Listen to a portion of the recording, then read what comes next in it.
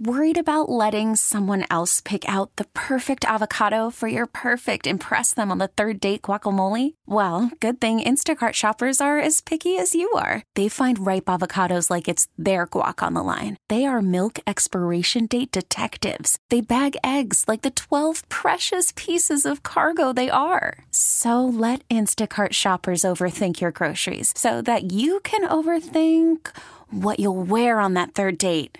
Download the Instacart app to get free delivery on your first 3 orders while supplies last. Minimum $10 per order. Additional terms apply. Longwood University in Farmville, Virginia, and welcome to the first and only vice presidential debate of 2016, sponsored by the Commission on Presidential Debates. I'm Elaine Quijano, anchor at CBSN and correspondent for CBS News. It's an honor to moderate this debate between Senator Tim Kaine and Governor Mike Pence. Both are longtime public servants who are also proud fathers of sons serving in the U.S. Marines. The campaigns have agreed to the rules of this 90-minute debate. There will be 9 different segments covering domestic and foreign policy issues. Each segment will begin with a question to both candidates, who will each have 2 minutes to answer. Then I'll ask follow-up questions to facilitate a discussion between the candidates. By coin toss, it's been determined that Senator Kaine will be first to answer the opening question. We have an enthusiastic audience tonight. They've agreed to only express that enthusiasm once at the end of the debate, and right now, as we welcome Governor Mike Pence and Senator Tim Kaine. Moderator Elaine Quijano of CBS News introducing Mike Pence and Tim Kaine. The two men now shake hands with the moderator and then embrace each other, gripping each other's hands. They have not yet met until this moment. And now they're seated around a table, taking their place for the first and only vice presidential debate of the 2016 election season. It's a privilege to be with both of you tonight. I'd like to start with the topic of presidential leadership. 28 years ago, tomorrow night, Lloyd Bentsen said the vice presidential debate was not about the qualifications for the vice presidency, but about how, if tragedy should occur, the vice president has to step in without any margin for error, without time for preparation, to take over the responsibility for the biggest job in the world. What about your qualities, your skills, and your temperament equip you to step into that role at a moment's notice? Senator Kaine. Elaine, thank you for being here tonight. Governor Pence, welcome. It is so great to be back at Longwood University in Farmville, Virginia. This is a very special place. 65 years ago, a young, courageous woman, Barbara Johns, led a walkout of her high school, Moton High School. She made history by protesting school segregation. She believed our nation was stronger together, and that walkout led to the Brown versus Board of Education decision that moved us down the path toward equality. I am so proud to be running with another strong, history-making woman, Hillary Clinton, to be President of the United States. I'm proud because her vision of stronger together, building an economy that works for all, not just those at the top, being safe in the world, not only with a strong military, but also strong alliances to battle terrorism and climate change, and also to build a community of respect, just like Barbara Johns tried to do 65 years ago. That's why I'm so proud to be her running mate. Hillary told me why she asked me to be her running mate. She said, the test of a Clinton administration will not be the signing of a bill or the passage of a bill. It'll be whether we can make somebody's life better, whether we can make a classroom better learning environment for school kids or teachers, whether we can make us safer. It's going to be about results. And she said to me, you've been a missionary and a civil rights lawyer. You've been a city councilman and mayor. You've been a lieutenant governor and now a U.S. senator. I think you will help me figure out how to govern this nation so that we always keep in mind that the success of the administration is the difference we make in people's lives. And that's what I bring to the ticket, that experience having served at all levels of government. But my primary role is to be Hillary Clinton's right-hand person and strong supporter as she puts together the most historic administration possible. And I relish that role. I'm so proud of her. I'll just say this. We trust Hillary Clinton, my wife and I, and we trust her with the most important thing in our life. We have a son deployed overseas in the Marine Corps right now. We trust Hillary Clinton as President and Commander-in-Chief, but the thought of Donald Trump as Commander-in-Chief scares us to death. Governor Pence. Well, first off, thank you, Elaine, and thank you to Thank you to Norwood University for their wonderful hospitality. The Commission on Presidential Debates. It's deeply humbling for me to be here. To be surrounded by my wonderful family. And Senator Kaine, it's an honor to be here with you as well. And I also want to say thanks to everyone that's looking in tonight, who understands what an enormously important time this is in the life of our nation. For the last 7.5 years, we've seen America's place in the world weakened. We've seen an economy stifled by more taxes, more regulation, a war on coal, and a failing health care reform come to be known as Obamacare. And the American people know that we need to make a change. And so I want to thank all of you for being with us tonight. I also want to thank Donald Trump for making that call and inviting us to be a part of this ticket. I have to tell you, I'm a small town boy from a place not too different from Farmville. I grew up with a cornfield in my backyard. My grandfather had immigrated to this country when he was about my son's age. My mom and dad built everything that matters in a small town in southern Indiana. They built a family and a good name and a business, and they raised a family. And I dreamed someday of representing my hometown in Washington, D.C., but honestly, Elaine, I never imagined I'd have the opportunity to be governor of the state that I love, let alone be sitting at a table like this in this kind of a position.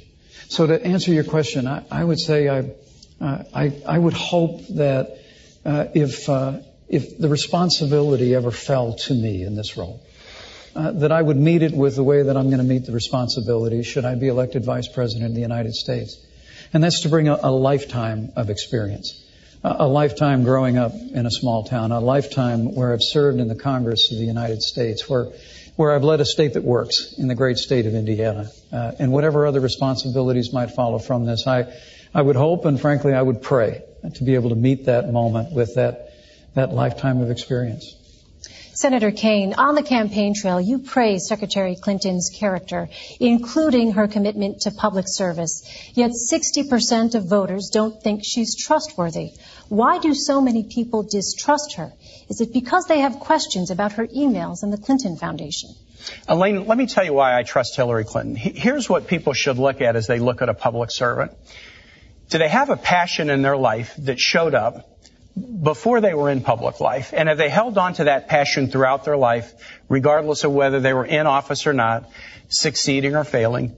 Hillary Clinton has that passion. From a time as a kid in a Methodist youth group in the suburbs of Chicago, she has been focused on serving others with a special focus on empowering families and kids. As a civil rights lawyer in the South with the Children's Defense Fund, First Lady of Arkansas and this country's Senator, Secretary of State, it's always been about putting others first. And that's a sharp contrast with Donald Trump. Donald Trump always puts himself first. He built a business career, in the words of one of his own campaign staffers, off the backs of the little guy. And as a candidate, he started his campaign with a speech where he called Mexicans rapists and criminals, and he has pursued the discredited and really outrageous lie that President Obama wasn't born in the United States. It is so painful to suggest that we go back to think about these days where an African American could not be a citizen of the United States. And I can't imagine how Governor Pence can defend the insult-driven, selfish, me-first style of Donald Trump. Governor Pence, let me ask you. You have said Donald Trump is, quote, thoughtful, compassionate, and steady.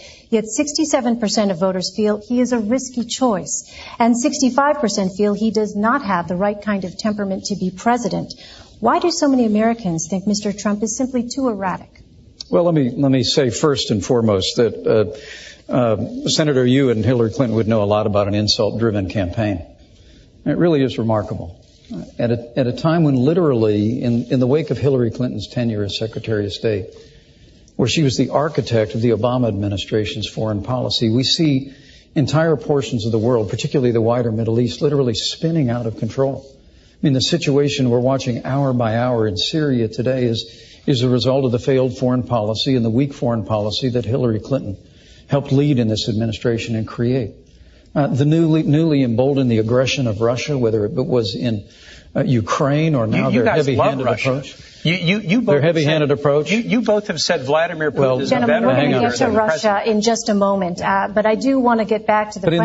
In the midst, Elaine, thank you, Senator. These guys have praised Vladimir Putin as a great leader. We will How get can to they that, defend Senator. that? We do have that coming up here, but in the meantime, the questions were Senator, about your running mates. I must have hit a nerve here. Why the because disconnect? At a time of great challenge in the life of this nation, where we've weakened America's place in the world, stifled America's economy, the campaign of Hillary Clinton and Tim Kaine has been an avalanche of insults. Look, to get to your question about trustworthiness, Donald Trump has built a business through hard times and through good times. He's brought an extraordinary business acumen. He's employed tens of thousands of people in this country. And paid few taxes and lost $1 billion a year. But why the disconnect with your running mates? But there's a reason why people question the trustworthiness of Hillary Clinton, and that's because they're paying attention. I mean, the reality is when she was Secretary of State, Senator, come on. She had a Clinton Foundation accepting contributions from foreign governments. You are Donald Trump's apprentice. Let me talk about this Senator, issue. Senator, I think I'm still on my time. Well, isn't this a discussion? This is our open discussion. Let's talk about the state of the world. Let me interrupt you and finish my sentence if I can. The Clinton Foundation accepted foreign contributions from foreign governments and foreign donors while she was Secretary of State. Okay, now I can weigh in. She had a private server I get to weigh in that now. was discovered to keep that pay-to-play process you have an opportunity out of the reach of the Governor public. Pence doesn't think the world's going so well, and he, is going to say it's everybody's fault. Do you? Let me tell you this. When Hillary Clinton became Secretary of State, Governor Pence, do you know that Osama bin Laden was alive? Yes. Do you know that we had 175,000 troops deployed in the battlefield in Iraq and Afghanistan? Do you know that Iran was racing toward a nuclear weapon and Russia was expanding its stockpile? Under Secretary Clinton's leadership, she was part of the national team, public safety team, that went after and revived the dormant hunt against bin Laden and wiped him off the face of the earth. She worked to deal with the Russians to reduce their chemical weapons stockpile. She worked a tough negotiation with nations around the world to eliminate the Iranian nuclear weapons program without firing a shot. Eliminate the Iranian nuclear weapons Absolutely, program. without firing a shot. And instead of 175,000 American troops deployed overseas, we now have 15,000. Right, and these are very, very. And Iraq has been overrun by ISIS. Because Hillary Clinton failed to renegotiate. More American troops in Iraq, you can propose that. Hillary Clinton failed to renegotiate a status of forces agreement. No, that is incorrect. And so we removed all of our troops from Iraq, and ISIS was able to be conjured up in that vacuum but I'd like to correct and overrun vast areas of Iraq. President Bush said we would leave Iraq at the end of 2011. And Elaine, Iraq didn't want our troops to stay, and they wouldn't give us the protection for our troops. And guess what? If a nation where our troops are serving does not want us to stay, we're not going to stay without them being protected. It was a failure of the Secretary of State. If Governor Pence wants to put more troops back in Iraq, there are a lot of people wondering in this country about the economy. Right. Let's turn to the issue of the economy. According to the Nonpartisan Committee for a Responsible Federal Budget, neither of your economic plans will reduce the growing $19 trillion gross national debt. In fact, your plans would add even more to it. Both of you were governors who balanced state budgets. Are you concerned that adding more to the debt could be disastrous for the country? Governor Pence. I think the fact that under this past administration, of which Hillary Clinton was a part, we've almost doubled the national debt, is atrocious. I mean, I'm very proud of the fact that I come from a state that works. The state of Indiana has balanced budgets. We cut taxes. We made record investments in education and in infrastructure. And I still finished my term with $2 billion in the bank. That's a little bit different than when Senator Kaine was governor here in Virginia. He actually tried to raise taxes by about $4 billion. He left his state about $2 billion in the hole. The state of Indiana, we've cut unemployment in half, unemployment doubled when he was governor. But I think he's a very fitting running mate for Hillary Clinton. Because in the wake of a season where American families are struggling in this economy, under the weight of higher taxes and Obamacare and the war on coal and the stifling avalanche of regulation coming out of this administration, Hillary Clinton and Tim Kaine want more of the same. It really is remarkable that they actually are advocating $1 trillion in tax increases, which I get that. You tried to raise taxes here in Virginia and were unsuccessful. But $1 trillion in tax increases, more regulation, more of the same war on coal, and more of Obamacare that now even former President Bill Clinton calls Obamacare a crazy plan. But Hillary Clinton and Tim Kaine want to build on Obamacare. They want to expand it into a single-payer program. And for all the world, Hillary Clinton just thinks Obamacare is a good start. Look, Donald Trump and I have a plan to get this economy moving again. Just the way that it worked in the 1980s, just the way it worked in the 1960s. And that is by lowering taxes across the board for working families, small businesses, and family farms, ending the war on coal that is hurting jobs and hurting this economy, even here in Virginia. Repealing Obamacare, lock, stock, and barrel, and repealing all of the executive orders that Barack Obama has signed that are stifling economic growth in this economy. We can get America moving again. Put on top of that the kind of trade deals that'll put the American worker first, and you've got a prescription for real growth. And when you get the economy growing, Elaine, that's when you can deal with the national debt. When we get back to 3.5% to 4% growth, with Donald Trump's plan will do, then we're going to have the resources to meet our nation's needs at home and abroad, and we're going to have the ability to bring down the national debt. Senator Kaine. Elaine, on the economy, there's a fundamental choice for the American electorate. Do you want a you're hired president in Hillary Clinton, or do you want a you're fired president in Donald Trump? I think that's not such a hard choice. Hillary and I have a plan that's on the table that's a you're hired plan. 5 components. First thing we do is we invest in manufacturing, infrastructure, and research in the clean energy jobs of tomorrow. Second thing is we invest in our workforce, from pre-K education to great teachers to debt-free college and tuition-free college for families that make less than $125,000 a year. Third, we promote fairness by raising the minimum wage so you can't work full-time and be under the poverty level, and by paying women equal pay for equal work. Fourth, we promote small business growth, just as we've done in Virginia. To make it easier to start and grow small businesses, Hillary and I each grew up in small business families. My dad, who ran an iron working and welding shop, is here tonight. And fifth, we have a tax plan that targets tax relief to middle-class individuals and small businesses and asks those at the very top who've benefited as we've come out of recession to pay more. The Trump plan is a different plan. It's a you're fired plan, and there's 2 key elements to it. First, Donald Trump said wages are too high.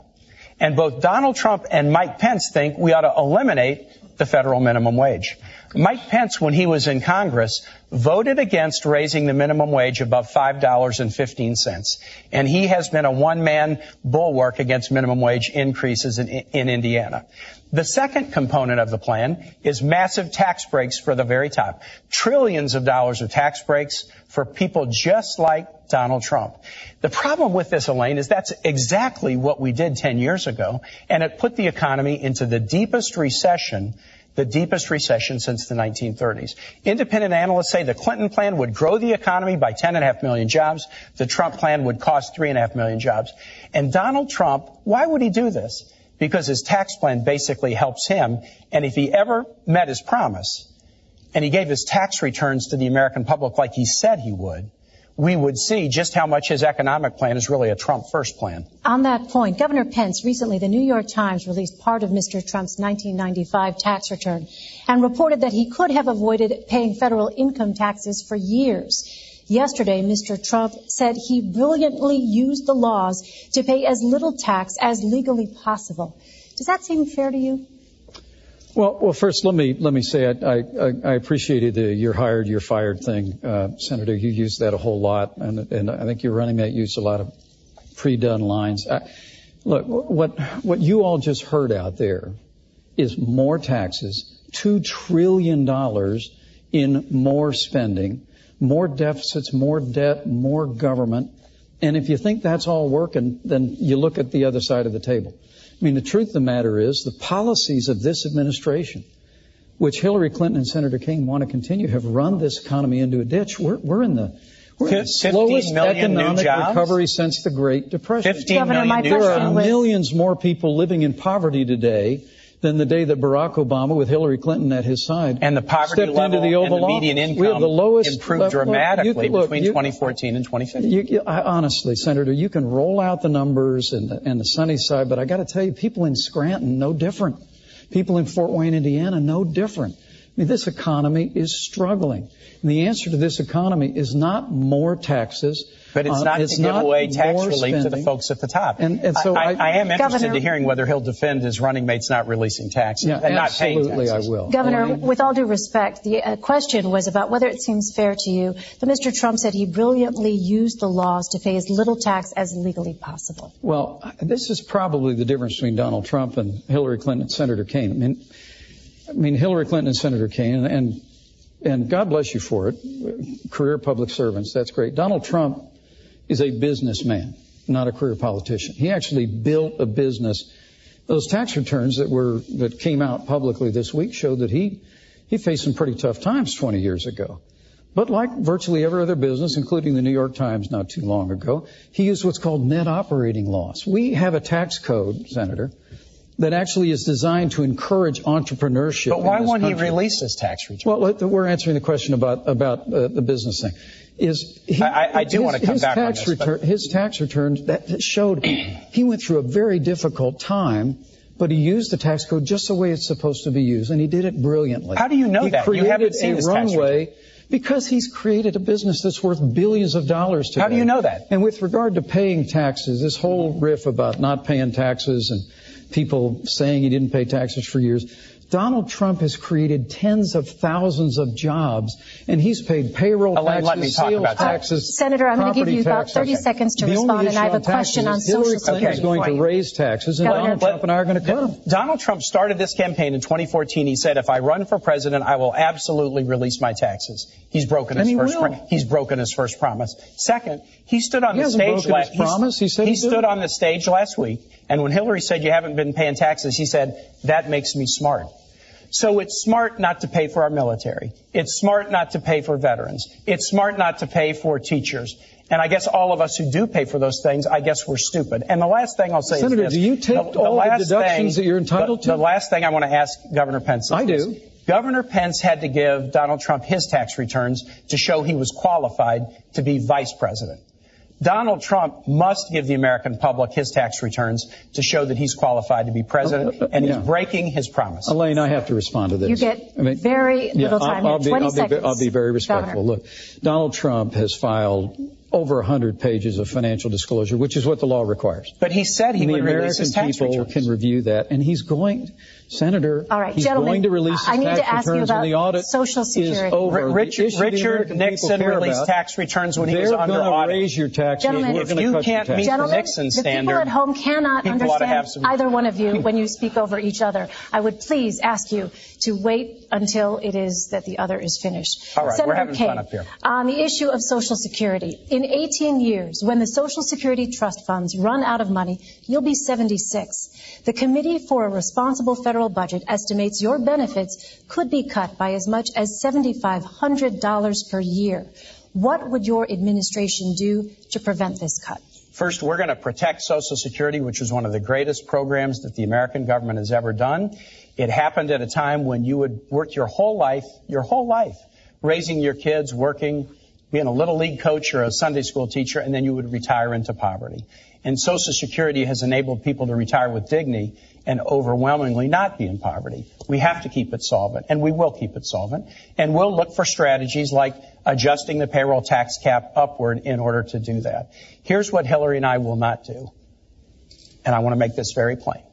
We will never, ever engage in a risky scheme to privatize Social Security.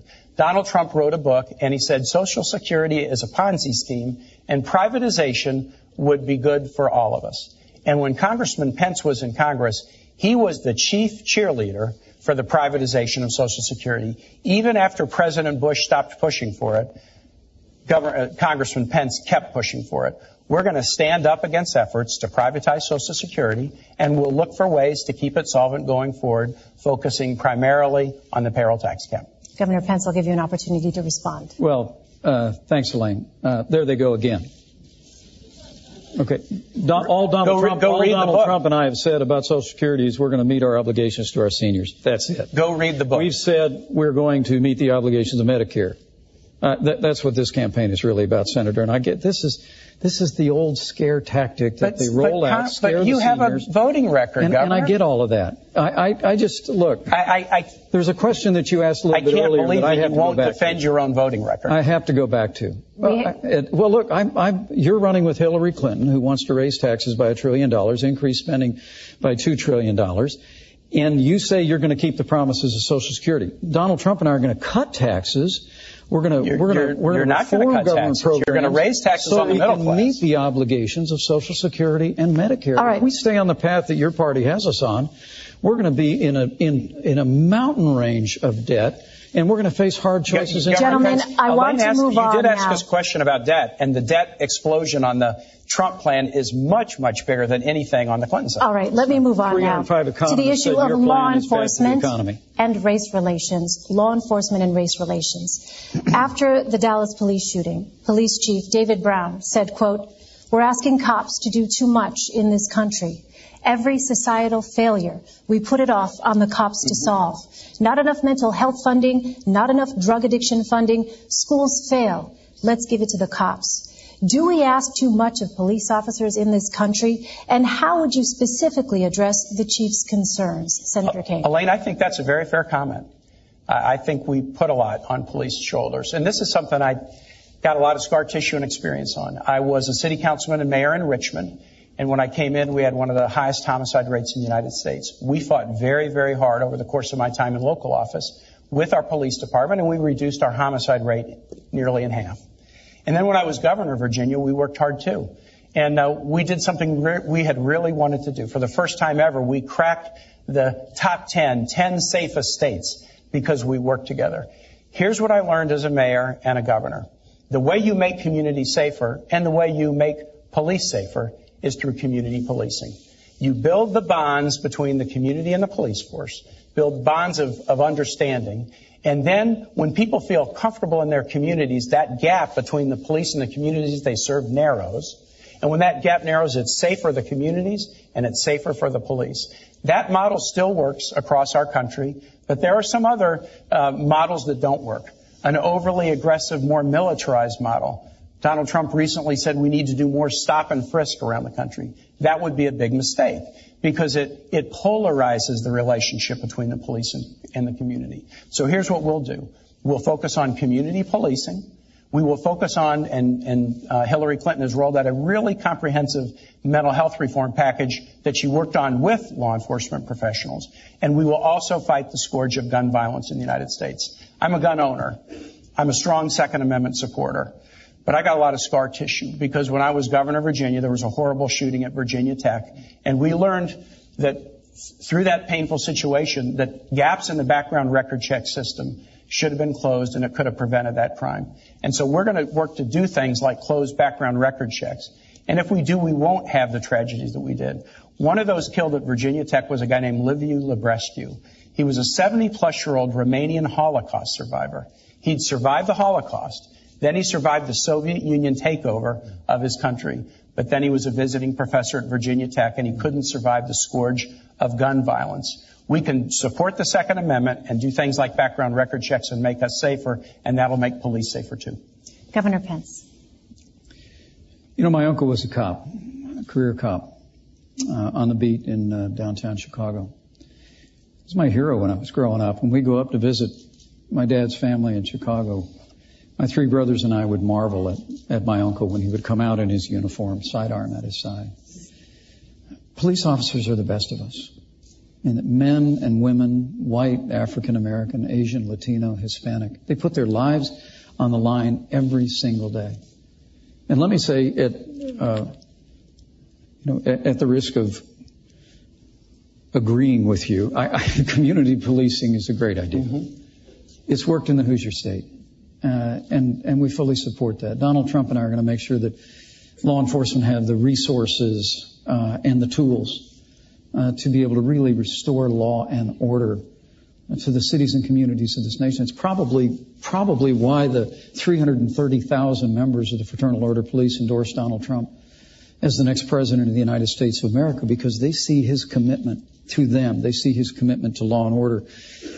But they also hear the bad mouthing the bad-mouthing that comes from people that seize upon tragedy in the wake of police action shootings as a reason to use a broad brush to accuse law enforcement of implicit bias or institutional racism. And that really has got to stop.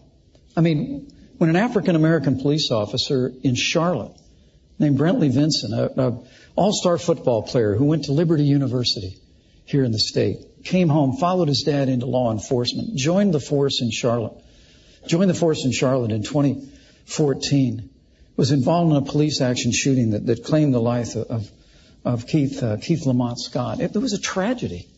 I mean, we mourn with those who mourn. We grieve with those who grieve. We're saddened at the loss of life. But Hillary Clinton actually referred to that moment as an example of implicit bias in the police force, where she used, when she was asked in the debate a week ago whether there was implicit bias in law enforcement, her only answer was that there's implicit bias in everyone in the United States. I just think what we ought to do is we ought to stop seizing on these moments of tragedy. We ought to assure the public that we'll have a full and complete and transparent investigation whenever there's a loss of life because of police action. But Senator, please, enough of this seeking every opportunity to demean law enforcement broadly by making the accusation of implicit bias every time tragedy occurs. Elaine, people shouldn't be afraid to bring up issues of bias in law enforcement. And if you're afraid to have if you're afraid to have the discussion, you'll never solve it. And so here's an example, heartbreaking. We would agree this is a heartbreaking example. The guy Philando Castile, who was killed in St. Paul, he was a valued worker in a local school. And he was killed for no apparent reason in an incident that will be discussed and will be investigated. But when folks went and explored this situation, what they found is that Philando Castile, who was they called him Mr. Rogers with dreadlocks in the school that he worked. The kids loved him. That he had been stopped by police 40 or 50 times before that fatal incident. And if you look at sentencing in this country, African Americans and Latinos get sentenced for the same crimes at very different rates. We need criminal justice reform. Indiana has passed criminal justice reform. But I just want to say, those who say we should not be able to bring up and talk about bias in the system will never solve the problem. When an African American police officer is involved in a police action shooting involving an African American, why would Hillary Clinton accuse that African American police officer of implicit bias? I guess I can't believe you are defending the position that there is no bias and it's a topic. Governor Pence, I have a question on that point. I did not make that statement. Your fellow Republican, Governor Pence, Senator Tim Scott, who is African American, recently spoke on the Senate floor. He said he was stopped 7 times by law enforcement in 1 year.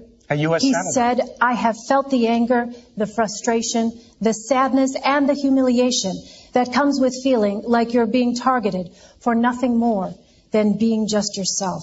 What would you say to Senator Scott about his experiences? Well, I have the deepest respect for Senator Scott, and he's a close friend. And what I would say is that we need to adopt criminal justice reform nationally. I signed criminal justice reform in the state of Indiana, Senator, and we're very proud of it. I worked when I was in Congress on the Second Chance Act. We have got to do a better job recognizing and correcting the errors in the system that do reflect an institutional bias in criminal justice. But what Donald Trump and I are saying is, let's not have the reflex of assuming the worst of men and women in law enforcement. We truly do believe that law enforcement is not a force for racism or division in our country. Scott, Governor? Law enforcement in this country is a force for good. They truly are people that put their lives on the line every single day. But I would suggest to you, what we need to do is assert a stronger leadership at the national level to support law enforcement. You just heard Senator Kaine reject a stop and frisk. Well, I would suggest to you that the families that live in our inner cities that are besieged by crime. Elaine, what would you tell Senator Scott? If I could jump, but I've heard Senator Scott make that eloquent plea. And look, criminal justice is about respecting the law and being respected by the law. So there is a fundamental respect issue here. And I just want to talk about the tone that's set from the top. Donald Trump during his campaign has called Mexicans rapists and criminals. He's called women slobs, pigs, dogs, disgusting. I don't like saying that in front of my wife and my mother. He attacked an Indiana-born federal judge and said he was unqualified to hear a federal lawsuit because his parents were Mexican. He went after John McCain, a POW, and said he wasn't a hero because he'd been captured. He said African Americans are living in hell, and he perpetrated this outrageous and bigoted lie that President Obama is not a U.S. citizen. If you want to have a society where people are respected and respect laws, you can't have somebody at the top who demeans every group that he talks about. And I cannot believe that Governor Pence will defend the insult-driven campaign that Donald Trump has run. All right, I want to turn to our next segment now, immigration. Your running mates have both said that undocumented immigrants who have committed violent crimes should be deported. What would you tell the millions of undocumented immigrants who have not committed violent crimes? Governor Pence. Donald Trump's laid out a plan to end illegal immigration once and for all in this country. We've been talking it to death for 20 years. Hillary Clinton and Tim Kaine want to continue the policies of open borders, amnesty, catch and release, sanctuary cities, all the things that are driving wages down in this country, Senator. And also, too often, with criminal aliens in the country, it's bringing heartbreak. But Donald Trump has a plan that he laid out in Arizona that will deal systematically with illegal immigration, beginning with border security, internal enforcement. It's probably why, for the first time in the history of Immigrations and Customs Enforcement, their union actually endorsed Donald Trump as the next president of the United States, because they know they need help to enforce the laws of this country. And Donald Trump has laid out a priority to remove criminal aliens, remove people that have overstayed their visas. And once we have accomplished all of that, which will strengthen our economy, strengthen the rule of law in the country, and make our communities safer once the criminal aliens are out, then we'll deal with those that remain. But I have to tell you, I was listening to the avalanche of insults coming out of Senator Kaine a minute ago. These were Donald. He says, hold on a second. It's my time, Senator. It is, in fact, the governor's time. I apologize. This is your 2 minutes. Thanks. I forgive you. He says ours is an insult-driven campaign. Did you all just hear that? Ours is an insult-driven campaign. I mean, to be honest with you, if Donald Trump had said all the things that you said he said in the way you said he said them, he still wouldn't have a fraction of the insults that Hillary Clinton leveled when she said that half of our supporters were a basket of deplorables. She said they were irredeemable. They were not America. I mean, it's extraordinary. And then she laid one after another ism on millions of Americans who believe that we can have a stronger America at home and abroad, who believe we can get this economy moving again, who believe that we can end illegal immigration once and for all. So, Senator, this insult-driven campaign, I mean, that's small potatoes compared to Hillary Clinton calling half of Donald Trump's supporters a basket of deplorables. Hillary Clinton said something on the campaign trail, and the very next day she said, you know what, I shouldn't have said that. She said she shouldn't have said half. Governor, this is Senator Kaine's 2 minutes, please. Yeah, that's right. So now we're even. Yeah. Look for Donald Trump apologizing to John McCain for saying he wasn't a hero. Did Donald Trump apologize for calling women slobs, pigs, dogs, disgusting? She apologized for saying... Governor, it is his 2 minutes, please. Did Donald Trump apologize for taking after somebody in a Twitter war and making fun of her weight? Did he apologize for saying African Americans are living in hell? Did he apologize for saying President Obama was not even a citizen of the United States? You will look in vain to see Donald Trump ever taking responsibility for anybody and apologizing. Immigration. There's 2 plans on the table. Hillary and I believe in comprehensive immigration reform. Donald Trump believes in deportation nation. You got to pick your choice. Hillary and I want a bipartisan reform that will put keeping families together as the top goal. Second, that will help focus enforcement efforts on those who are violent. Third, that will do more border control. And fourth, that will provide a path to citizenship for those who work hard, pay taxes, play by the rules, and take criminal background record checks. That's our proposal. Donald Trump proposes to deport 16 million people, 11 million who are here without documents. And both Donald Trump and Mike Pence want to get rid of birthright citizenship. So if you're born here, but your parents don't have documents. They want to eliminate that. That's another 4.5 million people. These guys, and Donald Trump has said it, deportation force. They want to go house to house, school to school, business to business, and kick out 16 million people. And I cannot believe that Governor Pence would sit here and defend his running mate's claim that we should create a deportation force so that they'll all be gone. Senator, we have a deportation force. It's called Immigrations and Customs Enforcement. And the Union for Immigrations and Customs Enforcement, for the first time in their history, endorsed Donald Trump to be the next president of the United States. So you like the 16 million deportation plan? Senator, that's nonsense. Look, what you just heard is they have a plan for open borders, amnesty. Our plan is like Ronald Reagan's plan from 1986. They call it comprehensive immigration reform on Capitol Hill. We all know the routine. It's amnesty. And you heard one of the last things he mentioned was border security. That's how Washington always plays it. No, so I always say we're going to do voted this, for we're border do that, security 3 years ago, and Governor Pence was against it. Governor, Mr. Ronald Trump Reagan has said a nation without borders is not a nation. Donald Trump is committed to restoring the borders of this nation, so, Governor, securing our how nation, would these millions of undocumented immigrants leave? Would they be forcibly removed? Well, I think Donald Trump laid out a series of priorities that doesn't end with border security. It begins with border security.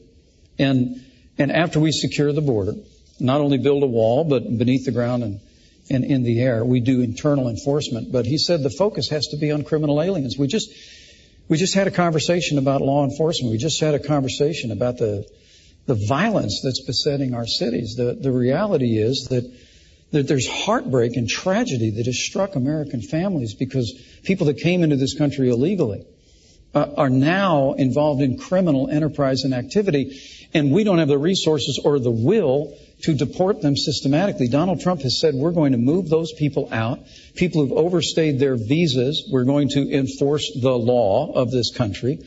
We're going to strengthen immigrations and customs enforcements with more resources and more personnel to be able to do that. And then Donald Trump has made it clear, once we've done all of those things, that we're going to reform the immigration system that we have where people can come into this country. That's the order that you should do it. Border security, removing criminal aliens, upholding the law, and then, Senator, I'll work with you when you go back to the Senate. I promise you, we'll work with you to reform the immigration system. I look forward to working together in whatever capacities we serve in, but I just want to make it very, very clear that he's trying to fuzz up what Donald Trump has said. When Donald Trump spoke in Phoenix, he looked the audience in the eye and he said, no, we're building the wall and we're deporting everybody. He said, quote, they will all be gone.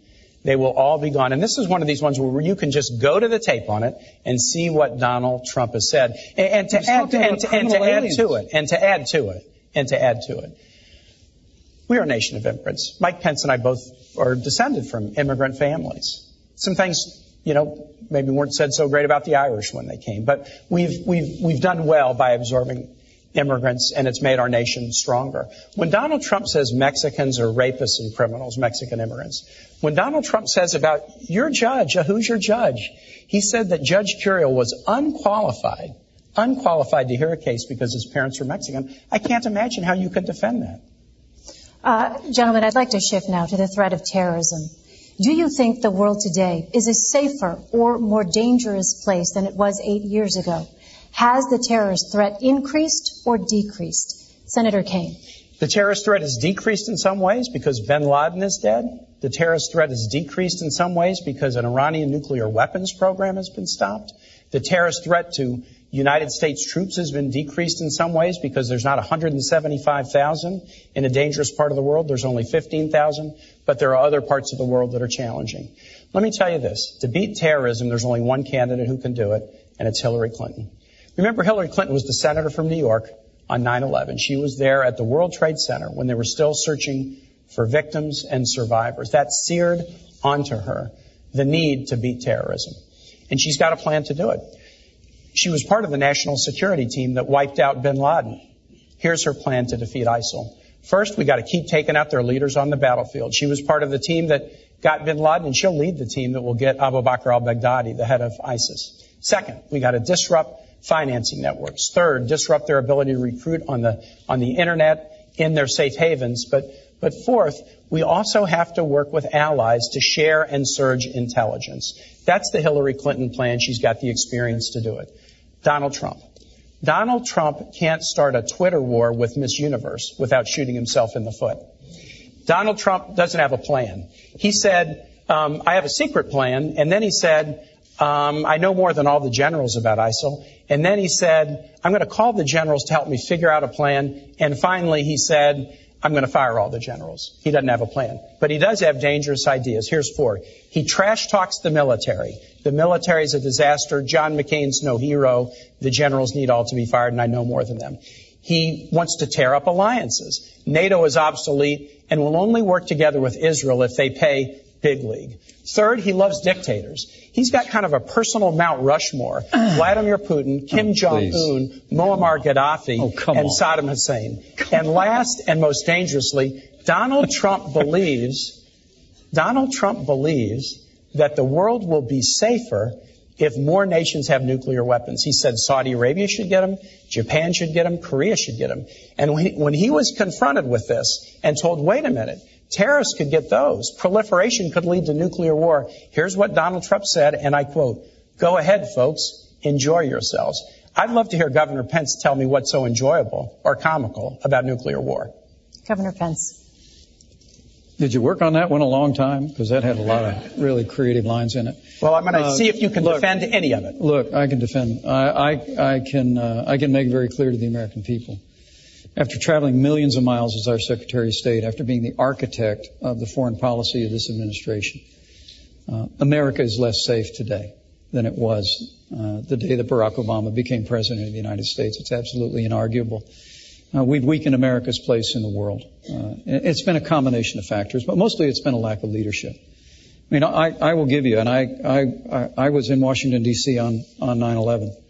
I saw the clouds of smoke rise from the Pentagon. I was in Virginia, where the Pentagon's located. I know you were. Mm-hmm. We all lived through that day as a nation. It was heartbreaking. And I want to give this president credit for bringing Osama bin Laden to justice. But the truth is, Osama bin Laden led al-Qaeda. Our primary threat today is ISIS. And because Hillary Clinton failed to renegotiate a status of forces agreement that would have allowed some American combat troops to remain in Iraq and secure the hard-fought gains the American soldier had won by 2009, ISIS was able to be literally conjured up out of the desert, and it's overrun vast areas that the American soldier had won in Operation Iraqi Freedom. My heart breaks for the likes of Lance Corporal Scott Zabowski. He fell in Fallujah in 2005. He fought hard through some of the most difficult days in Operation Iraqi Freedom. And he paid the ultimate sacrifice to defend our freedom and secure that nation. And that nation was secured in 2009. But because Hillary Clinton and Barack Obama failed to provide a status of forces agreement and leave sufficient troops in there, we are back at war. The president just ordered more troops on the ground. We are back at war in Iraq. And Scott Zabowski, whose mom would always come to Memorial Day events in Newcastle, Indiana to see me, and I'd always give her a hug and tell her we're never going to forget our son, and we never will. Scott Zabowski and the sacrifices the American soldier made were squandered in Iraq because this administration created a vacuum in which ISIS was able to grow. And a reference to the Iranian deal that Hillary Clinton initiated, $150 billion stopping a to the nuclear radical weapons mullahs program without in Iran. Firing a shot. You didn't stop the nuclear weapons yes, we program. Did. You Even the Israeli military says it stopped. guaranteed that Iran will someday become a nuclear power because there's no limitations once the period of time of the treaty comes off. Governor Pence, Mr. Trump has proposed extreme vetting of immigrants from parts of the world that export terrorism. But that does not address many of the recent terrorist attacks in the United States, such as the Orlando nightclub massacre and the recent bombings in New York and New Jersey. Those were homegrown, committed by U.S. citizens and legal residents. What specific tools would you use to prevent those kinds of attacks? Well, I think it's a great question, Elaine.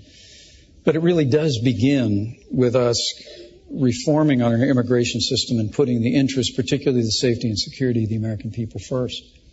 I mean, Donald Trump has called for extreme vetting for people coming in to this country so that we don't bring people into the United States who are hostile to our Bill of Rights freedoms, who are hostile to the American way of life. But also, Donald Trump and I are committed to suspending the Syrian refugee program and programs and immigration from areas of the world that have been compromised by terrorism.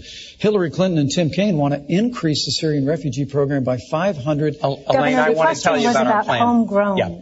And so, but first, let's make sure we're putting the safety and security of the American people first instead of Hillary Clinton expanding the Syrian or instead of you violating the Constitution by blocking people based on their national origin rather than whether they're dangerous. That's absolutely false. That's what the Seventh Circuit decided. Here's the difference. The Seventh Circuit. We have different views on refugee issues and on immigration. Hillary and I want to do enforcement based on, are people dangerous? These guys say all Mexicans are bad. And with respect to refugees, we want to keep people out if they're dangerous.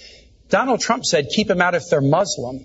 Mike Pence put a program in place to keep them out if they're from Syria. And yesterday, an appellate court with 3 Republican judges struck down the Pence plan and said it was discriminatory. And those judges, we should focus upon danger, not upon discrimination. Elaine, to your point, those judges said it was because there wasn't any evidence yet that ISIS had infiltrated the United States. Well, Germany just arrested 3 Syrian refugees. Well, I know connected to ISIS, but they told you there's a right way and a wrong way to do it. But look, if you're going to be critical of me on that, that's fair game. I will tell you, after 2 Syrian refugees were involved in the attack in Paris that is called Paris's 9/11.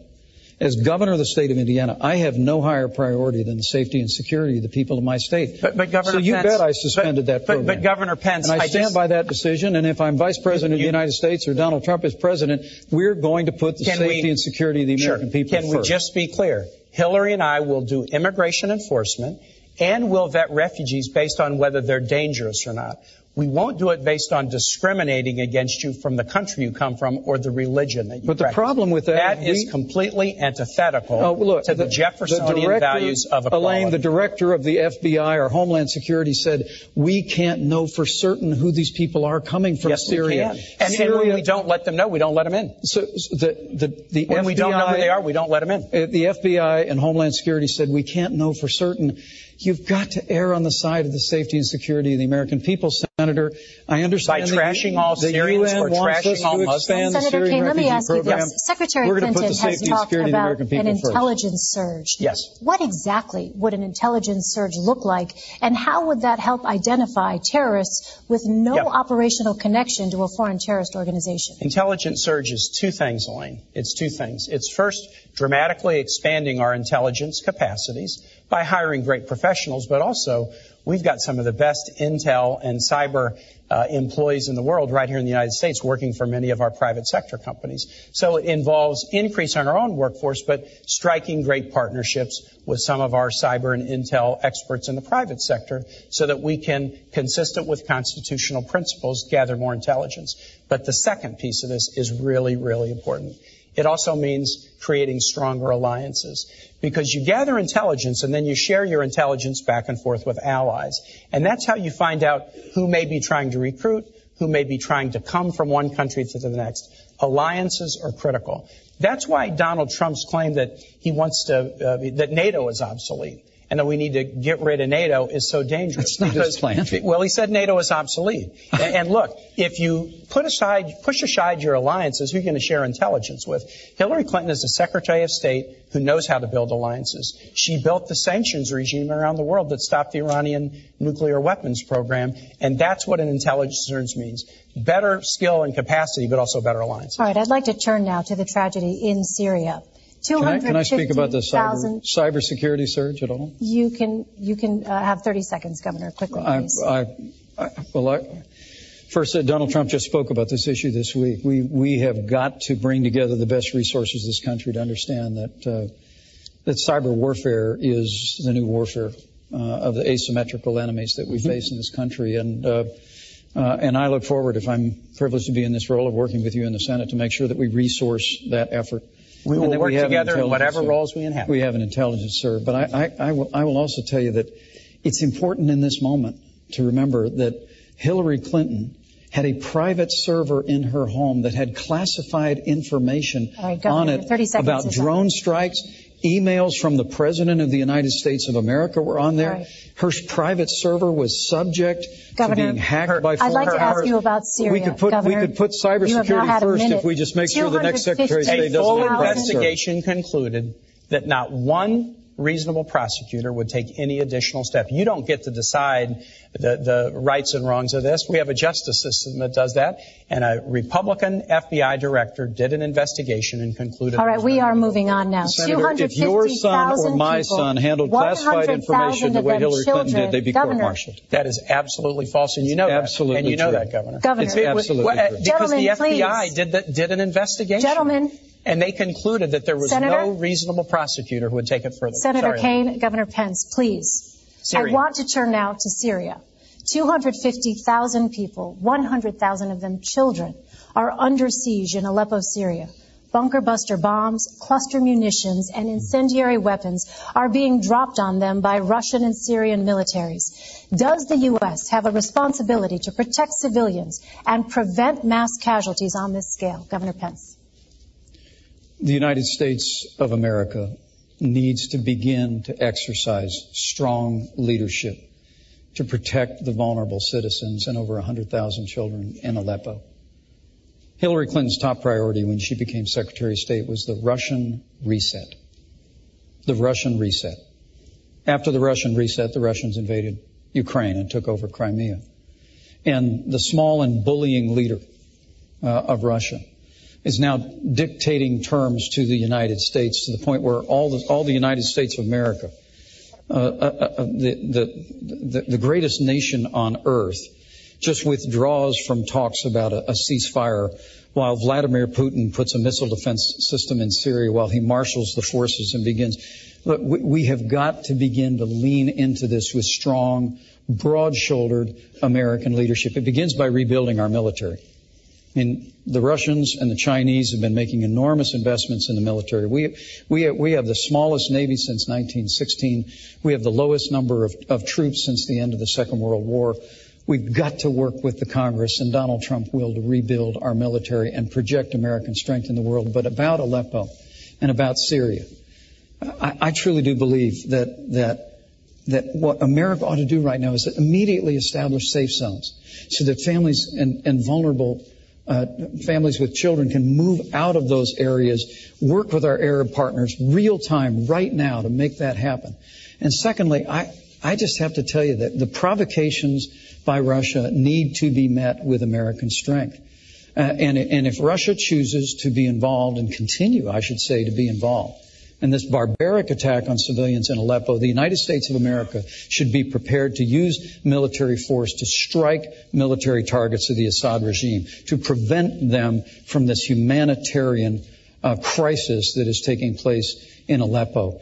There's a broad range of other things that we ought to do as well. We ought to deploy a missile defense shield to the Czech Republic and Poland, which Hillary Clinton and Barack Obama pulled back on out of not wanting to offend the Russians back in 2009. We've just got to have American strength on the world stage. When Donald Trump becomes president of the United States, the Russians and other countries in the world will know they're dealing with a strong American president. Senator Hillary and I also agree that the establishment of a humanitarian zone in northern Syria with the provision of international human aid consistent with the UN Security Council resolution that was passed in February 2014 would be a very, very good idea.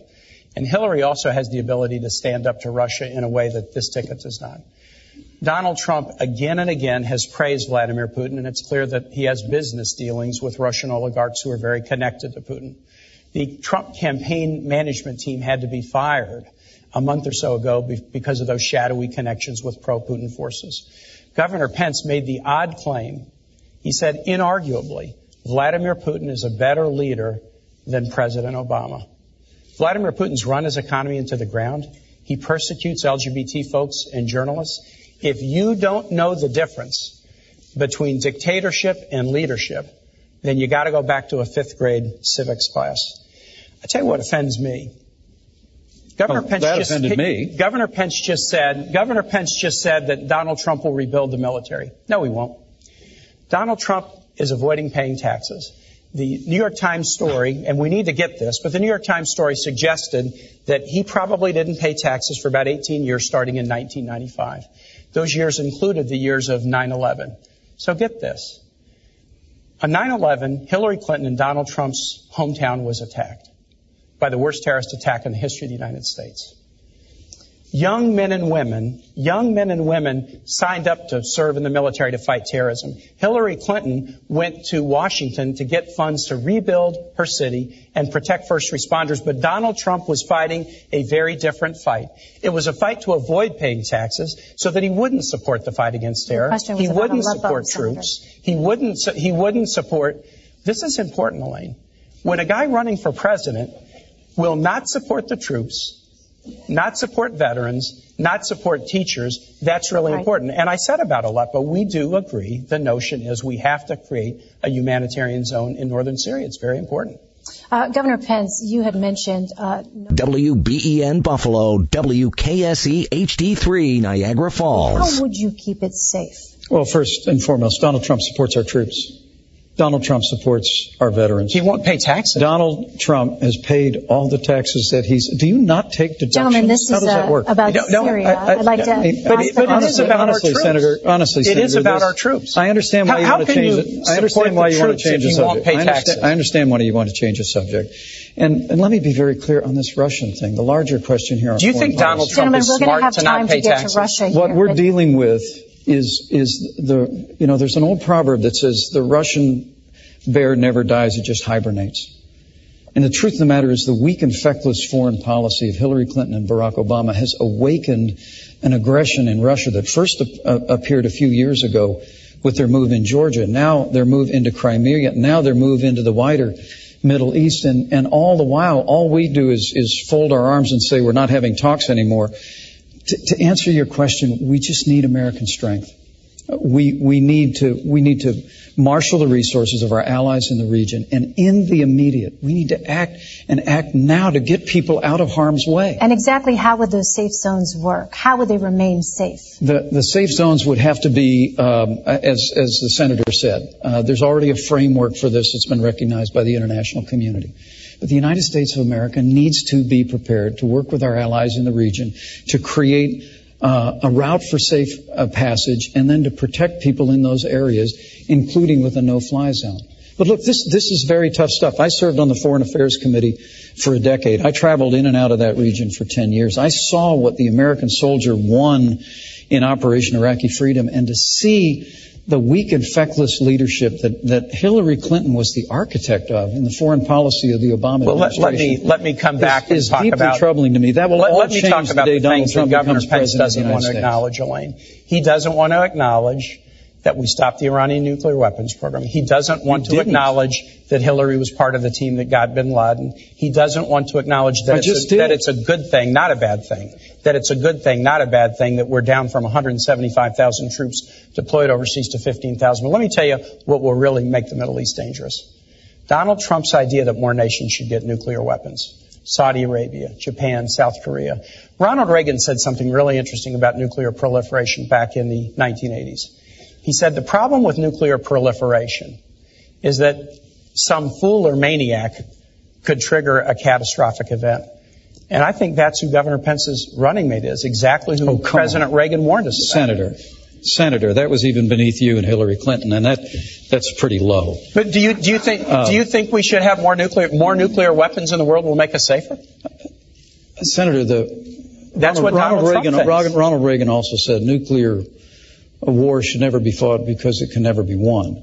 And the United States of America needs to make investments in modernizing our nuclear force for both deterrence Donald Trump's claim that more nations should get nuclear to our allies. But let me go back to this Iran thing. I mean, he keeps saying that that Hillary Clinton, who started the deal with the Iranians, prevented Iran from getting a nuclear weapon. That's what the Israeli head of the Joint Chiefs of Staff is saying right now. Well, that's not what Israel thinks. Gadi Eisenkot, you can go check it. You wouldn't necessarily know that. I know you boycotted Prime Minister Netanyahu's speech. No, I visited him in his office. You boycotted the speech. The point is what this so-called Iran deal did was essentially guaranteed. I mean, when I was in Congress, I fought hard on a bipartisan basis with Republican and Democrat members to move forward the toughest sanctions literally in the history of the United States against Iran. And then Hillary used them. We were bringing them to heel, but the goal was always that we would only lift the sanctions if Iran permanently renounced their nuclear ambitions. Let me just mention they have not. Elaine, let me finish a sentence. Mm-hmm. They have not renounced their nuclear ambitions, and when the deal's period runs out, there's no limitation on them obtaining weapons. That Elaine, and the fact that they got $1.7 billion in a ransom payment. We need to talk about Russia very quickly, just astonishing Senator, the American people. 6 times tonight, I have said to Governor Pence, I can't imagine how you can defend your running mate's position on one issue after the next. And in all 6 cases, he's refused to defend his running mate's. No, don't put words in my mouth. All right. But yet, he is asking everybody to vote for somebody that he cannot defend. And I just think that should be underlined. All right, gentlemen, let's talk about Elaine, Russia. This is a topic that has come up. Donald Trump. I will give you an opportunity to do that. I'll take them one at a time. More nations should get nuclear weapons. Don't put try to defend that. Well, he never said that, all right. Senator. And he has absolutely said it. Saudi Arabia, South Korea, Japan. Gentlemen, Russia. Russian President Vladimir Putin invaded Ukraine, annexed Crimea, and has provided crucial military support to the Assad regime. What steps, if any, would your administration take to counter these actions? Senator Kaine. You got to be tough on Russia. So let's start with not praising Vladimir Putin as a great leader. Donald Trump and Mike Pence have said he's a great leader. And Donald Trump has business dealings with Russia that he refuses to disclose. Hillary Clinton has gone toe-to-toe with Russia. She went toe-to-toe with Russia as Secretary of State to do the New START agreement to reduce Russia's nuclear stockpile. She's had the experience doing it. She went toe-to-toe with Russia and lodged protests when they went into Georgia. And we've done the same thing about Ukraine, but more than lodging protests, we've put punishing economic sanctions on Russia that we need to continue. Donald Trump, on the other hand, didn't know that Russia had invaded the Crimea. Oh, that's nonsense. He was on a TV show a couple months back, and he said, I'll guarantee you this, Russia's not going into the Ukraine. And he had to be reminded that they had gone into the Crimea 2 years before. Hillary Clinton has gone toe-to-toe with Russia to work out a deal on New START. She got them engaged in a meaningful way to cap Iran's nuclear weapons program, and yet she stood up to them on issues such as Syria and their invasion of Georgia. You've got to have the ability to do that, and Hillary does. On the other hand, in Donald Trump, you have somebody who praises Vladimir Putin all the time.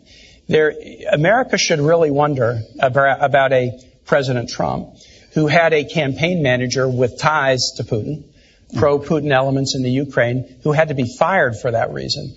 They should wonder, when Donald Trump is sitting down with Vladimir Putin, is it going to be America's bottom line? Or is it going to be Donald Trump's bottom line that he's going to be worried about with all of his business dealings? Now, this could be solved if Donald Trump would be willing to release his tax returns, as he told the American public that he would do. And I know he's laughing at this, but every president... What's it got to do with Russia? Every president since Richard Nixon has done it, and Donald Trump has said, I'm doing business with Russia. The only way the American public will see whether he has a conflict of interest... No, he hasn't said that. Senator, your time is up. Governor. Well... Thanks. Just trying to keep up with the insult-driven campaign on the other side of the table.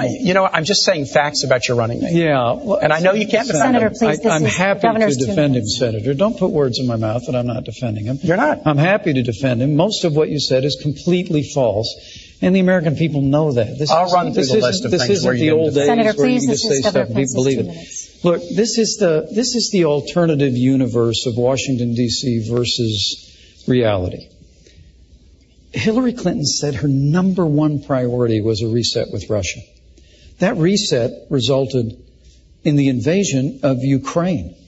After they'd infiltrated with what are called little green men, Russian soldiers that were dressing up like Ukrainian dissidents. And then they moved all the way into Crimea, took over the Crimean Peninsula. Now, Donald Trump knew that happened. He basically was saying it's not going to happen again. The truth of the matter is that what you have in the rise of aggressive Russia, which has had increased its influence in Iran, that now because of this deal is on a pathway in the future to obtain a nuclear. The leading state sponsor of terror in the world in Iran, now has a closer working relationship with Russia because of Hillary Clinton and Barack Obama's foreign policy, and $150 billion and sanctions all being lifted. And then, of course, Syria. I mean, it really is extraordinary. Syria is imploding. You just asked a very thoughtful question about the disaster in Aleppo. ISIS is headquartered in Raqqa. ISIS from Raqqa has overrun vast areas that at great sacrifice the American soldier won in Operation Iraqi Freedom. And yet Senator Kaine still sits here, loyal soldier. I get all that. It's saying that the foreign policy of Hillary Clinton and Barack Obama somehow made the world more secure. I mean, it really is astonishing that on the day that Iran released 4 American hostages, we delivered $400 million in cash as a ransom payment for Americans held by the radical mullahs in Tehran. Governor, just today, Mr. Trump said, quote, Putin has no respect for Hillary Clinton and no respect for Obama. Why do you think he'll respect a Trump-Pence administration? Strength.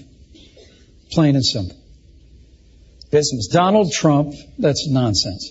Donald Trump Donald Trump's son leader says who is going to lead with American strength. We're going to rebuild our military.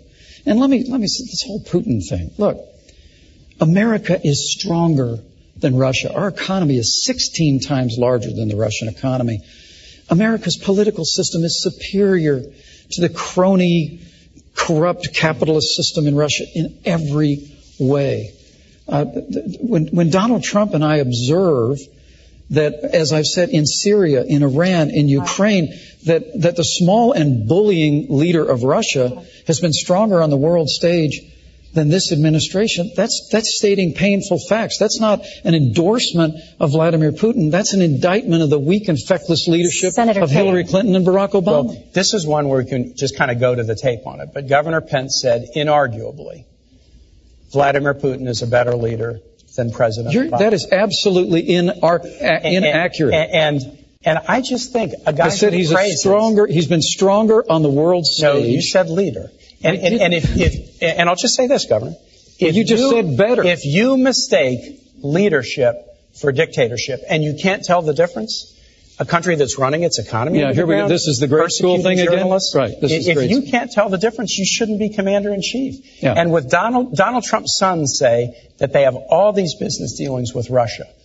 Those could be disclosed with tax returns, but they refuse to do them. Americans need to worry about whether Donald Trump will be watching out for America's bottom line or his own bottom line. Senator Kaine, what went wrong with the Russia reset? Vladimir Putin. Vladimir Putin is a dictator. And what would you do differently? Vladimir Putin is a dictator. He's not a leader. Anybody who thinks otherwise doesn't know Russian history and they don't know Vladimir Putin. Hillary Clinton knows exactly who this guy is. John McCain said, I look at his eyes and I see KGB, and Hillary kind of has that same feeling. So how do you deal with him? We do have to deal with Russia in a lot of different ways. There are areas where we can cooperate. So it was Hillary Clinton who worked with Russia on the New START treaty to reduce their nuclear weapons stockpile. It was Hillary Clinton that worked with Russia to get them engaged in a community of nations to stop the Iranian nuclear weapons program without firing a shot. She's not going around praising Vladimir Putin as a great guy, but she knows how to sit down at a table and negotiate tough deals. This is a very challenging part of the world, and we ought to have a commander-in-chief who is prepared and done it, rather than somebody who goes around praising Vladimir Putin as a great leader. All right, I'd like to ask now about North Korea, Iran, and the threat of nuclear weapons. Mm-hmm. North Korea recently conducted its 5th and most powerful nuclear test. Right. What specific steps would you take to prevent North Korea from developing a nuclear-armed missile capable of reaching the United States? Governor Pence. Well, first, we need to make a commitment to rebuild our military, including modernizing our nuclear forces. And we also need an effective American diplomacy that will marshal the resources of nations in the Asian Pacific Rim to put pressure on North Korea, on Kim Jong-un, to abandon his nuclear ambitions. It has to remain the policy of the United States of America, the denuclearization of the Korean Peninsula. Plain and simple. And when Donald Trump is president of the United States, we're We're not going to have the kind of posture in the world that has Russia invading Crimea and Ukraine, that has the Chinese building new islands in the South China Sea, that has literally the world, including North Korea, flouting American power. We're going to go back to the days of peace through strength. But I have to tell you that all this talk about tax returns, and I get it, you want to keep bringing that up. It must have until well in some focus group. But here, Hillary Clinton and her husband set up a private foundation called the Clinton Foundation. While she was Secretary of State, the Clinton Foundation accepted tens of millions of dollars from foreign governments and foreign donors. Now y'all need to know out there, this is basic stuff. Foreign donors and certainly foreign governments cannot participate in the American political process. They cannot make financial contributions. But the Clintons figured out a way to create a foundation where foreign governments and foreign donors could donate millions of dollars. And then we found, thanks to the good work of the Associated Press, that more than half of her private meetings when she was Secretary of State were given to major donors of the Clinton Foundation. When you talk about all these baseless rumors about Russia and the rest, Hillary Clinton, you asked the trustworthy question at the very beginning. The reason the American people don't trust Hillary Clinton is because they are looking at the pay-to-play politics that she operated with the Clinton Foundation through a private server while she's Secretary of State. And they're saying enough is enough. Senator Kaine. I'm going to talk about the foundation, then I'll talk about North Korea. So, on the foundation. I am glad to talk about the foundation. The Clinton Foundation is one of the highest rated charities in the world. It provides AIDS drugs to about 11.5 million people. It helps Americans deal with opioid overdoses. It gets higher rankings for its charity than the American Red Cross does. The Clinton Foundation does an awful lot of good work.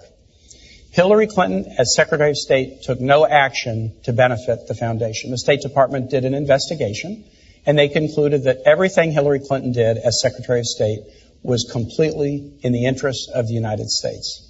So the foundation does good work, and Hillary Clinton, as Secretary of State, acted in the interest of the United States. But let's compare this now with the Trump Organization and the Trump Foundation.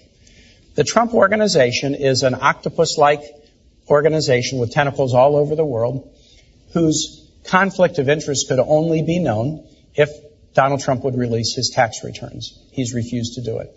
His sons have said that the organization has a lot of business dealings in Russia. And remember, the Trump Organization is not a nonprofit. It's putting money into Donald Trump's pockets and into the pockets of his children, whereas the Clinton Foundation is a nonprofit, and no Clinton family member draws any salary. The Trump Foundation is a nonprofit. In addition, Donald Trump has a foundation. The foundation was just fined for illegally contributing foundation dollars to a political campaign of a Florida Attorney General. They made an illegal contribution, and then they tried to hide it by disguising it as somebody else. And the person they donated to was somebody whose office was charged with investigating Trump University. This is the difference between a foundation that does good work and a Secretary of State who acted in accord with American interests, and somebody who is conflicted in doing work around the world and won't share with the American public what he's doing and what those conflicts are. Governor, I will give you 30 seconds to respond because I know you want to, but again, I would remind you both this was about North Korea. Well, thank you. The Trump Foundation is a private family foundation. They give virtually every cent in the Trump Foundation to charitable causes. Political less than 10 cents on the dollar in the Clinton Foundation has gone to charitable causes. $20,000 portrait of Donald Trump? Less than 10 cents on the dollar. The Clinton Foundation has gone to charitable causes. 90%. It has been a platform for the Clintons to travel the world, to have staff. But honestly, Senator, we would know a lot more about it if Hillary Clinton would just turn over the 33,000 emails that she refused to turn over Senator Kaine, in her private server. We'd have a much better picture of what the Clinton Foundation was doing. Senator Kaine, if you had intelligence that North Korea was about to launch a missile, a nuclear-armed missile capable of reaching the United States, would you take preemptive action? Look, a president should take action to defend the United States against imminent threat. You have to. The president has to do that. Now, exactly what action? You would have to determine what your intelligence was, how certain you were of that intelligence, but you would have to take action. You asked the question about how do we deal with North Korea. I'm on the Foreign Relations Committee. We just did an extensive sanctions package against North Korea. And interestingly enough, Elaine, the UN followed and did virtually the same package. Often China will use their veto in the Security Council to veto a package like that. They're starting to get worried about North Korea too. So they actually supported the sanctions package, even though many of the sanctions are against Chinese firms, Chinese financial institutions. So we're working together with China, and we need to. China is another one of those relationships where it's competitive, it's also challenging, and in times like North Korea, we have to be able to cooperate. Hillary understands that very well. She went once famously to China and stood up at a human rights meeting and looked him in the eye and said, women's rights are human rights. They didn't want her to say that, but she did. But she's also worked on a lot of diplomatic and important diplomatic deals with China, and that's what it's going to take. The thing I would worry a little bit about is that Donald Trump owes about $650 million to banks, including the Bank of China. I'm not sure he could stand up so tough to the people who have loaned him money. All right. I'd like to turn to our next segment now. And in this, I'd like to focus on social issues. You have both been open about the role that faith has played in your lives. Can you discuss in detail a time when you struggled to balance your personal faith and a public policy position? Senator King. Yeah, that's an easy one for me, Elaine. It's an easy one. I'm really fortunate. I grew up in a wonderful household with great Irish Catholic parents. My mom and dad are sitting right here. I was educated by Jesuits at Rockhurst High School in Kansas City, my 40th reunions in 10 days. And I worked with Jesuit missionaries in Honduras now nearly 35 years ago, and they were the heroes of my life. I try to practice my religion in a very devout way and follow the teachings of my church in my own personal life. But I don't believe in this nation, a First Amendment nation, where we don't raise any religion over the other and we allow people to worship as they please, that the doctrines of any one religion should be mandated for everyone. For me, the hardest struggle in my faith life was the Catholic Church is against the death penalty, and so am I. But I was governor of a state, and the state law said that there was a death penalty for crimes if the jury determined them to be heinous. And so I had to grapple with that. When I was running for governor, I was attacked pretty strongly because of my position on the death penalty. But I looked the voters of Virginia in the eye and said, look, this is my religion. I'm not going to change my religious practice to get one vote. But I know how to take an oath and uphold the law. And if you elect me, I will uphold the law. And I was elected, and I did. It was very, very difficult to allow executions to go forward. But in circumstances where I didn't feel like there was a case for clemency, I told Virginia voters I would uphold the law, and I did. That was a real struggle. But I think it is really, really important that those of us who have deep faith lives don't feel like we could just substitute our own views for everybody else in society, regardless of their views. Governor Pence.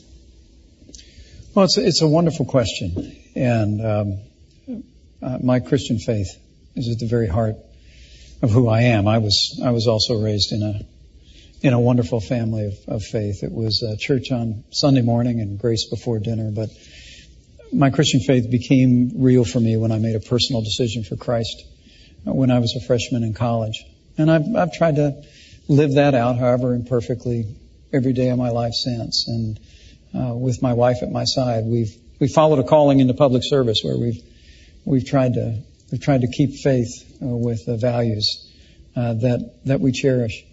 And with regard to when I struggle, I appreciate and I have a great deal of respect for Senator Kane's sincere faith. I truly do. That's shared. But for me, I would tell you that for me, the sanctity of life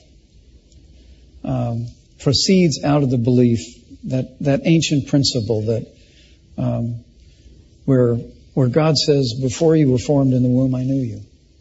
And so for my first time in public life, I've sought to stand with great compassion for the sanctity of life. The state of Indiana has also sought to make sure that we expand alternatives in healthcare counseling for women, non-abortion alternatives. I'm also very pleased with the fact we're well on our way in Indiana to becoming the most pro-adoption state in America. I think if you're going to be pro-life, you should be pro-adoption. But what I can't understand is with Hillary Clinton and now Senator Kane at her side is to support a practice like partial birth abortion. I mean, to hold to the view, and I know, Senator Kaine, you hold pro-life views personally, but the very idea that a child that is almost born into the world could still have their life taken from them is just anathema to me. And I can't conscience about a party that supports that. Or that I know you've historically opposed taxpayer funding of abortion, but Hillary Clinton wants to repeal the long-standing provision in the law where we said we wouldn't use taxpayer dollars to fund abortion. So for me, my faith informs my life. I try and spend a little time on my knees every day, but it all for me begins with cherishing the dignity, the worth, the value of every human life. Elaine, this is a fundamental question. A fundamental question. Hillary and I are both people out of religious backgrounds. Her Methodist church experience was really formative for her as a public servant. But we really feel like you should live fully and with enthusiasm the commands of your faith. But it is not the role of the public servant to mandate that for everybody else. So let's talk about abortion and choice. Let's talk about that. We support Roe versus Wade. We support the constitutional right of American women to consult their own conscience, their own supportive partner, their own minister, but then make their own decision about pregnancy. That's something we trust American women to do that.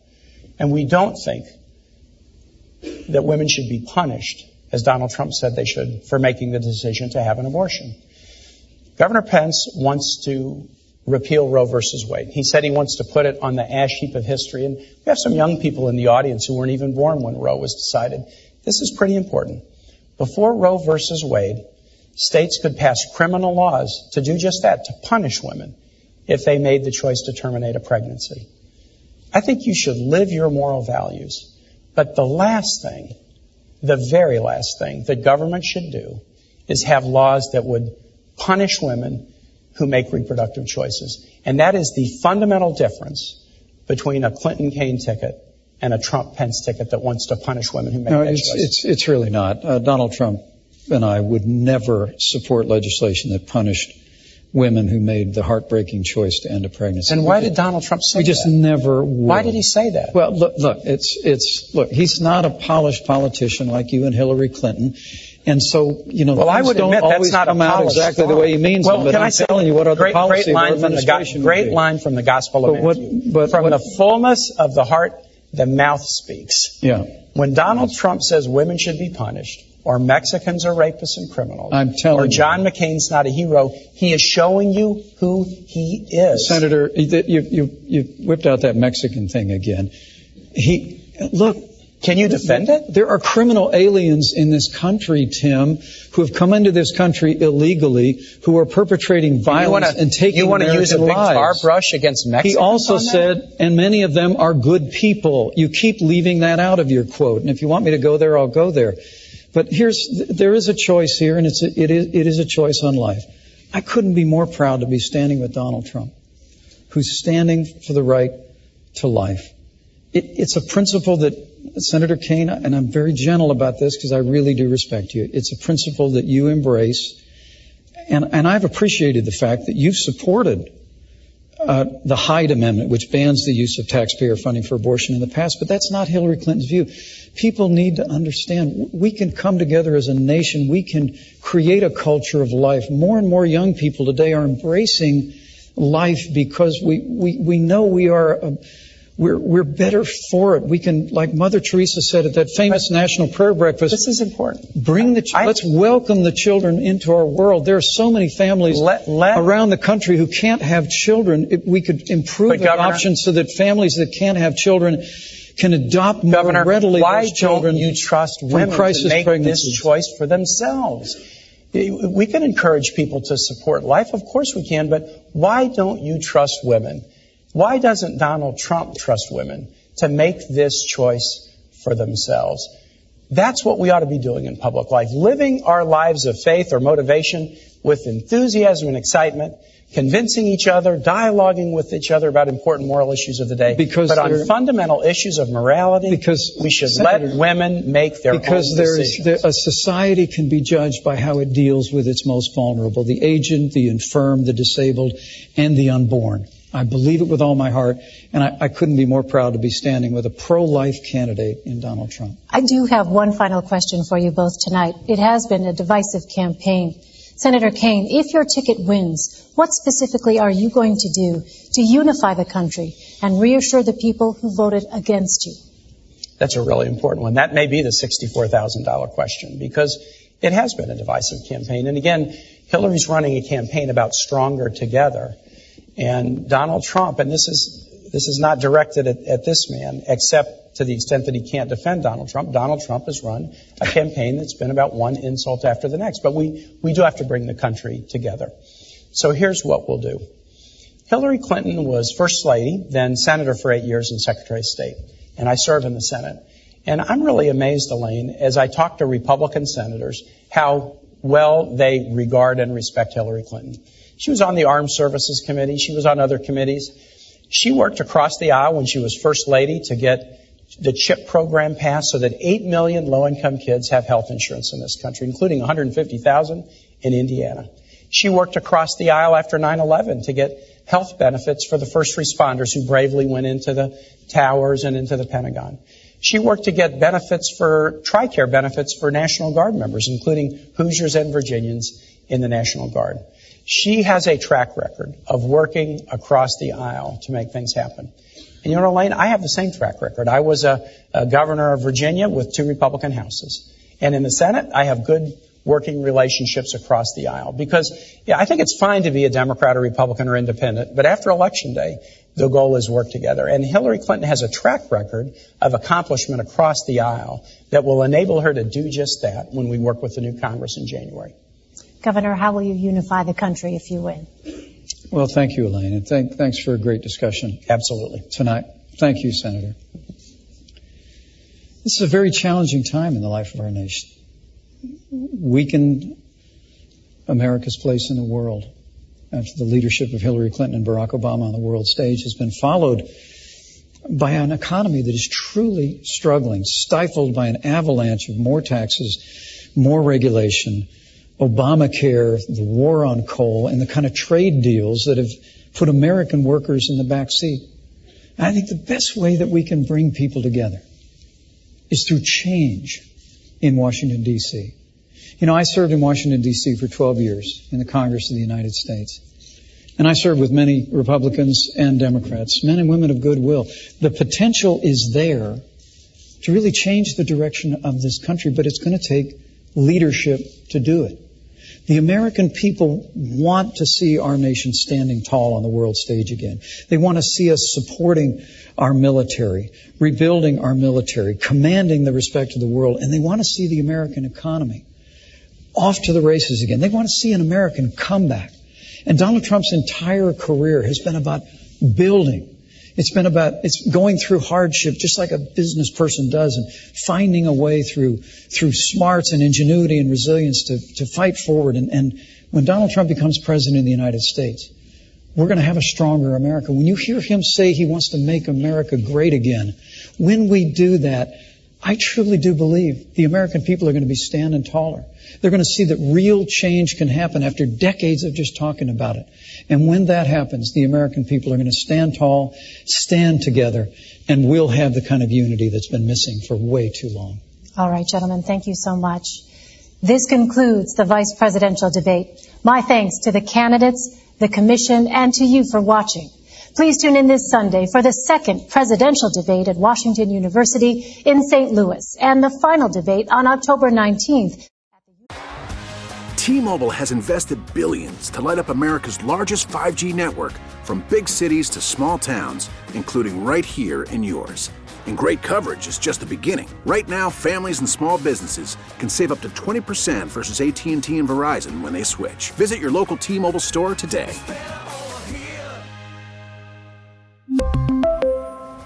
Plan savings with 3 lines of T-Mobile Essentials versus comparable available plans. Plan features and taxes and fees may vary.